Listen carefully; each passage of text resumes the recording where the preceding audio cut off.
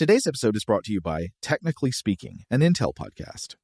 When you think about the future, what kind of technology do you envision? Whatever the future holds, artificial intelligence will undoubtedly be at the heart of it all.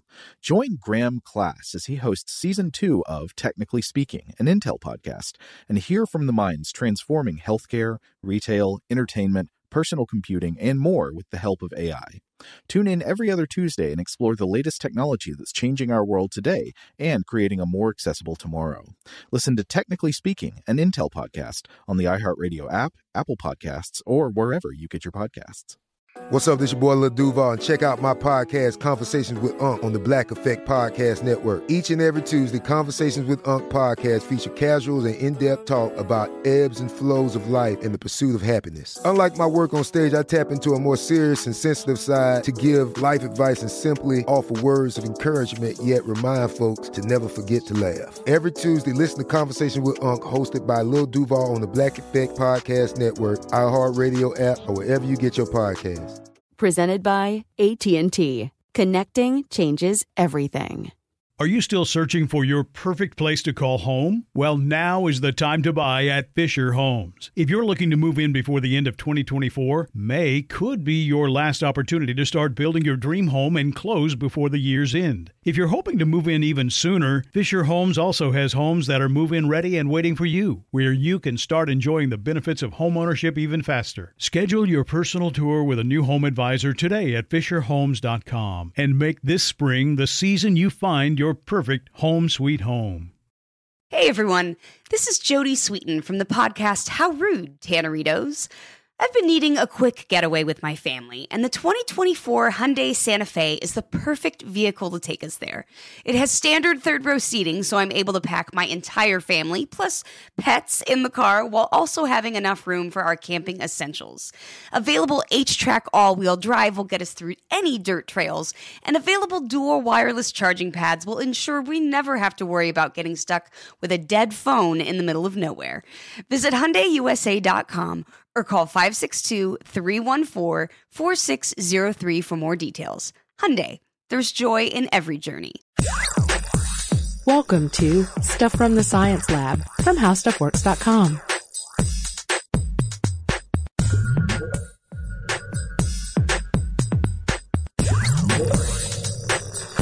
Hey, this is Allison, and welcome to the podcast. With me, I have Robert Lamb. Hey. Today, we're talking about gene banks. So, Robert, what's the oldest example of gene banks? What do listeners know about gene banks? Well, it's really kind of impossible to get into gene banks without bringing up the classic biblical story, legend, myth, etc. of Noah and the Ark. I think everybody pretty much knows this one. It's a tale older than the Bible. There's a big flood coming. Maybe it's because there's just a lot of water rising. Maybe it's because humans are horrible and God's punishing them. God's wrath. Yeah, he's pretty rough. So this guy, Noah, decides he's going to build this great big boat, and he's going to put 2 of every animal on it so they can ride out the storm, and then when the waters come back down, the animals can get back off and continue what they're doing. So basically, he is safeguarding the future by stockpiling the animals.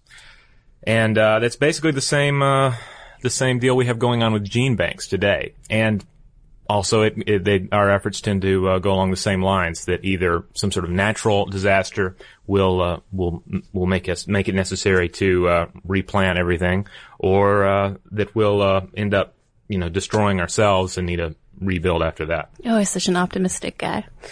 So Noah is kind of our oldest example, but we've been doing gene banks ever since we turned from hunter-gatherers into an agrarian society. We've been farmers for quite a while. Archaeologists have found evidence of seed banks as far back as 6750 BC, which isn't that much later than when we first turned into agrarian societies around 8000 BC. So we've been farmers for a while. Farming has evolved, definitely.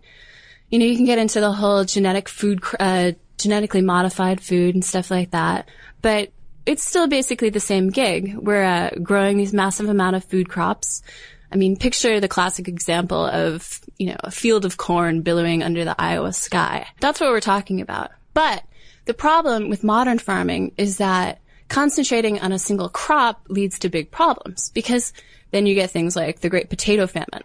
Do you remember the Great Potato Famine? Not personally, of course. But yeah, if you grow too dependent on a single crop, and that creates just a massive weakness. It's like if you only eat, sugar puffs, and then you go to the store one day and they're sold out. What are you going to have for breakfast? Cheerios. Well. Anyway, the organism that wiped out all those potatoes was called late blight, I believe. And that nasty little pest is still around. And there are lots of other nasty little pests that can do the same thing. So the point of concentrating on a single food crop is problematic. And that's why it's kind of like putting your eggs in one basket, if you will, except, it's corn or it's soybeans or it's whatever it is. So more recent examples of some organisms that can do serious damage are called, like rust fungus, I guess, can just totally make life a living hell for soybeans. So farmers have decided, well, we're not going to take this risk, so they've started stockpiling. I mean, they've always stockpiled, but now they've taken some pretty serious measures with stockpiling. There's this one place called the North Central Regional Plant Introduction Station. Kind of a long name, but it's a simple concept. And the concept is stockpiling seeds. At this one facility, they have about 10,000 varieties of corn. That's a lot of corn. I had no idea there were so many different varieties of corn. Right, and not all of that is even going to be necessarily corn that we can eat or has any kind of a crop potential. But part of the plan is that while the species of corn that we depend on, for instance, something happens to that, then we could be able to come back and replant the same corn based on our genetic backup for that. But we'd also have various other gene profiles to go from. For instance, if we needed to engineer a new corn that met our dietary needs, but also was resilient against whatever kind of new biological or environmental threat was posed to it. Right. So farmers are making sure that we're never going to run out of that high fructose corn syrup for your sugar puffs. Exactly. So seed banks kind of help protect our food supply, but there are other purposes for seed banks and gene banks in general. Right. Like I mentioned with the corn example, basically what we're doing in that is we're protecting biodiversity. If you think, to go back to the supermarket analogy, there's a whole lot of stuff in the supermarket, and just because you only are buying sugar puffs and Pepsi doesn't mean that there's a lot of valuable stuff in there. Maybe you just don't need it yet. So if you were only stockpiling Pepsi and sugar puffs, what are you going to do when you need penicillin? What are you going to do when you need this, that, or the other? Basically, we get so many different medications from the natural world around us. There are so many potential cures out there that we haven't even discovered. So we want to protect that biodiversity now, stockpiling things that we don't even necessarily have a need for, as far as, our own human greed goes. But, we'll be able to possibly exploit them in the future. So it's a preemptive measure, if you will. Right. So, towards that end, we're stockpiling not just plant genes, but also, animal genes and even human genes. Well, of course we're animals. Right. Now, of course, we've been doing seed banks for a while. I don't know if you wanted to get into seed banks at all. Sure. Well, I did tell you a little bit about seed banks and some of the history behind that and why farmers love them so much. But I actually wanted to talk about one of the coolest seed banks I think is around, and that is up in the Arctic, in a place called Svalbard, Norway. Mm-hmm. Did you say that was a coffee table at IKEA? I think so. Yeah, I think we have one at home. Anyway, these Scandinavians teamed up with an organization called the Global Diversity Trust to store seeds of about every food crop in the world. So that's going to be about 2 million or so samples, which is pretty amazing. And it's also a pretty huge task. So the nickname for this bank in particular is called the Doomsday Vault, which is right up your alley, it seems like, because you're a bit of a fatalistic guy. Well, they keep assigning me the really fatalist articles. So they fortified this vault like crazy. So nuclear war wouldn't be a problem. Global warming, no problem. It's essentially it's built into the side of an Arctic mountain cave. And it's not just built into the side of a cave, it's raised up about 200 feet. So if the sea levels were to rise and Antarctica melted and global warming hell ensued, essentially, this thing would be protected. The only thing it basically can't survive is a direct nuclear hit. And, what are they going to do about that? Yeah, it's not really a priority as far as targets go, I would hope. And of course, another advantage to that, I'm assuming, is that is that since most, or a number of seeds anyway, will sustain at a freezing temperature. Right. If the power goes out, say that happens in nuclear war, seems pretty likely scenario, these seeds are going to survive. So that's a good thing. So if you're one of the lucky survivors post-global calamity, then you should probably make your way up to the Svalbard Vault up in Norway. Because that's where all the food is. That is where all the food is, but you might have to wait in line. Please be polite, people. I guess people are pretty serious about protecting their seeds. Oh, there's a really great story that I wanted to share here, if I might, before we move on to animal banks. So during World War II, a bunch of Russian scientists in Leningrad stayed behind, and they were going to protect their gene bank for seeds from Hitler. Hitler's troops were getting close and closer, and these guys were so serious about protecting the genetic legacy, if you will, that they stayed behind and were protecting the facility. And 2 of the scientists actually died of starvation while they were ensuring the future food supply. So it's pretty serious business. But of course, we're not just talking about plants. We're also talking about animals as well. Right. And a lot of our animal gene banks, it's the technology involved isn't quite as useful at the moment. Our ability to replant, obviously we can replant seeds, and our ability to clone plants is a lot more advanced than our ability to clone wolverines or the like.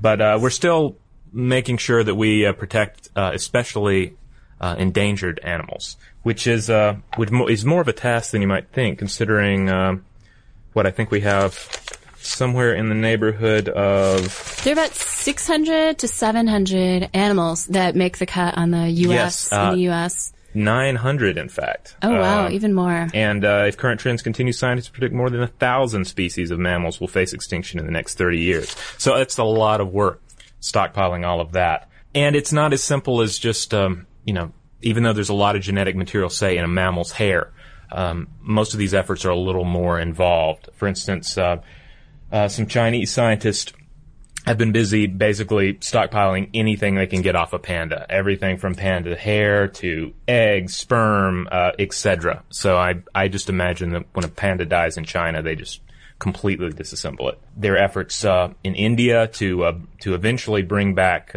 clones of an Indian cheetah that had gone extinct.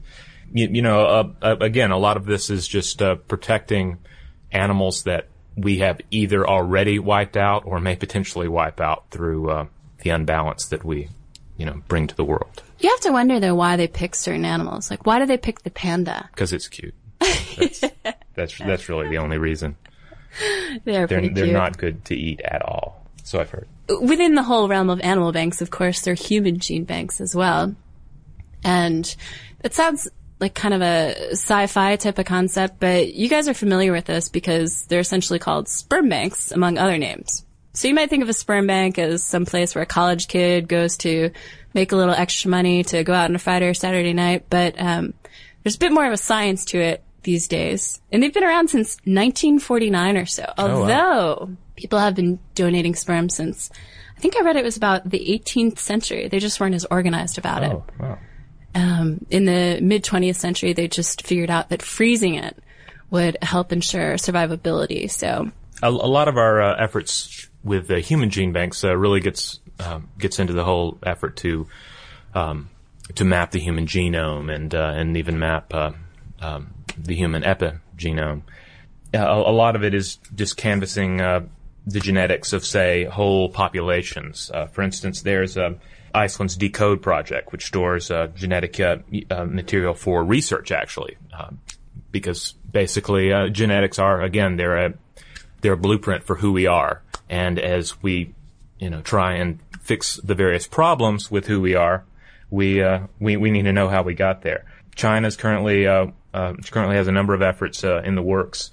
They're busy mapping the genetic data for residents of a city by the name of, and I may be saying this wrong, Teazu.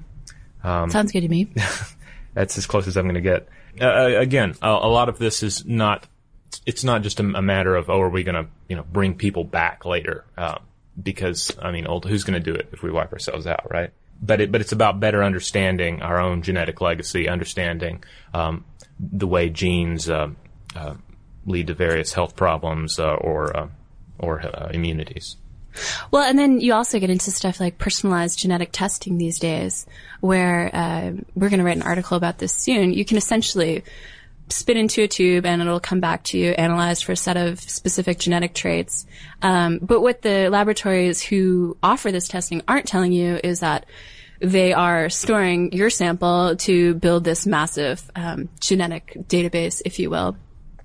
So it'll be interesting to see what some of the data they come up with, and also some of the ethical implications of that. I mean, how do you feel about your DNA being out there? So we're quickly reaching a point where we could conceivably fill a large wooden boat with genetic information for much of the plant life, animal life, and human life on Earth. So, but the problem with that boat, a wooden boat, would you really do a wooden boat?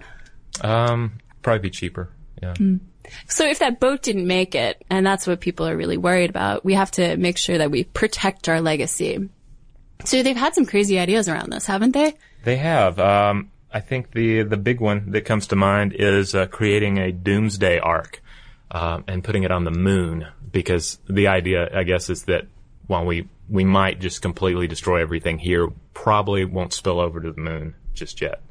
So lucky for the moon. Yeah. And then, of course, there are a lot of problems with that. It's like it would be kind of a pricey endeavor to get all that genetic information up there. And then once it's up there, how is a, post-apocalyptic society going to even know about the genes on the moon, much less get back there? I mean, how many times have we been there? Not that much. Well, we're slated to get back there in 2020. Yeah. So we'll have to leave some genes behind. Maybe the astronauts can take along that wooden boat full of genetic material. Yeah, I think ultimately one of the things about it is that it kind of ends up being like, sending golden plates out into the stars, or burying a time capsule. It's more about our legacy and putting something out there that says, hey, we were here and we did this, than actually, safeguarding, future generations against, our own self-destructive tendencies. Right. Everybody loves to leave a legacy. So I think we about covered it, but if you are interested in gene banks or doomsday vaults or, hey, even nuclear winter, why don't you go on over to howstuffworks.com to read some more articles. Thanks for listening.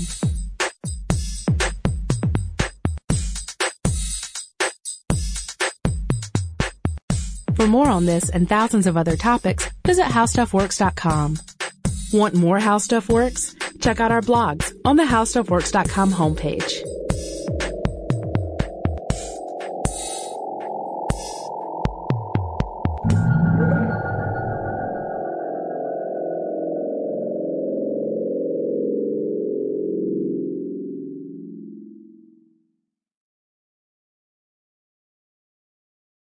Today's episode is brought to you by Visible. The future of wireless is here, and it's transparent. Switch to Visible, the wireless company that makes wireless visible. Get a one-line plan with unlimited 5G data powered by Verizon, just $25 a month, every month, taxes and fees included. No hidden fees, no surprises, no, really. What are you waiting for? Get with the times and switch to Visible at Visible.com. Monthly rate on the Visible plan for data management practices and additional terms, visit Visible.com. This is Malcolm Gladwell from Revisionist History. eBay Motors is here for the ride. With some elbow grease, fresh installs, and a whole lot of love, you transformed 100,000 miles and a body full of rust into a drive that's all your own. Brake kits, LED headlights, whatever you need, eBay Motors has it. And with eBay Guaranteed Fit, it's guaranteed to fit your ride the first time, every time, or your money back. Plus, at these prices, you're burning rubber, not cash. Keep your ride or die alive at ebaymotors.com. Eligible items only. Exclusions apply. There are some things that are too good to keep a secret. Like how your Amex Platinum card helps you have the perfect trip. I'd like to check into the Centurion Lounge. Or how it seems like you always get those hard-to-snag tables. Ooh, yum. And how you get the most out of select can't-miss events. With access to the Centurion Lounge, Resi Priority Notified, and Amex card member benefits at select events, you'll have to share. That's the powerful backing of American Express. Terms apply. Learn more at americanexpress.com/withAmex. Xfinity has free premium networks for everyone this month, no matter what kind of entertainment you love. Addicted to true crime? Catch killer cases and more spine-tingling shows on A&E Crime Central. Crave adventure? Explore Asian action movies on Hi-Ya. Searching for something extreme? Check out skating, snowboarding, and more on Fuel TV Plus, the global home of action sports. And find crowd-pleasing bops on iHeartRadio's Hit Nation playlist. There's new free shows and movies to love every week. Say free this week in your Xfinity voice remote.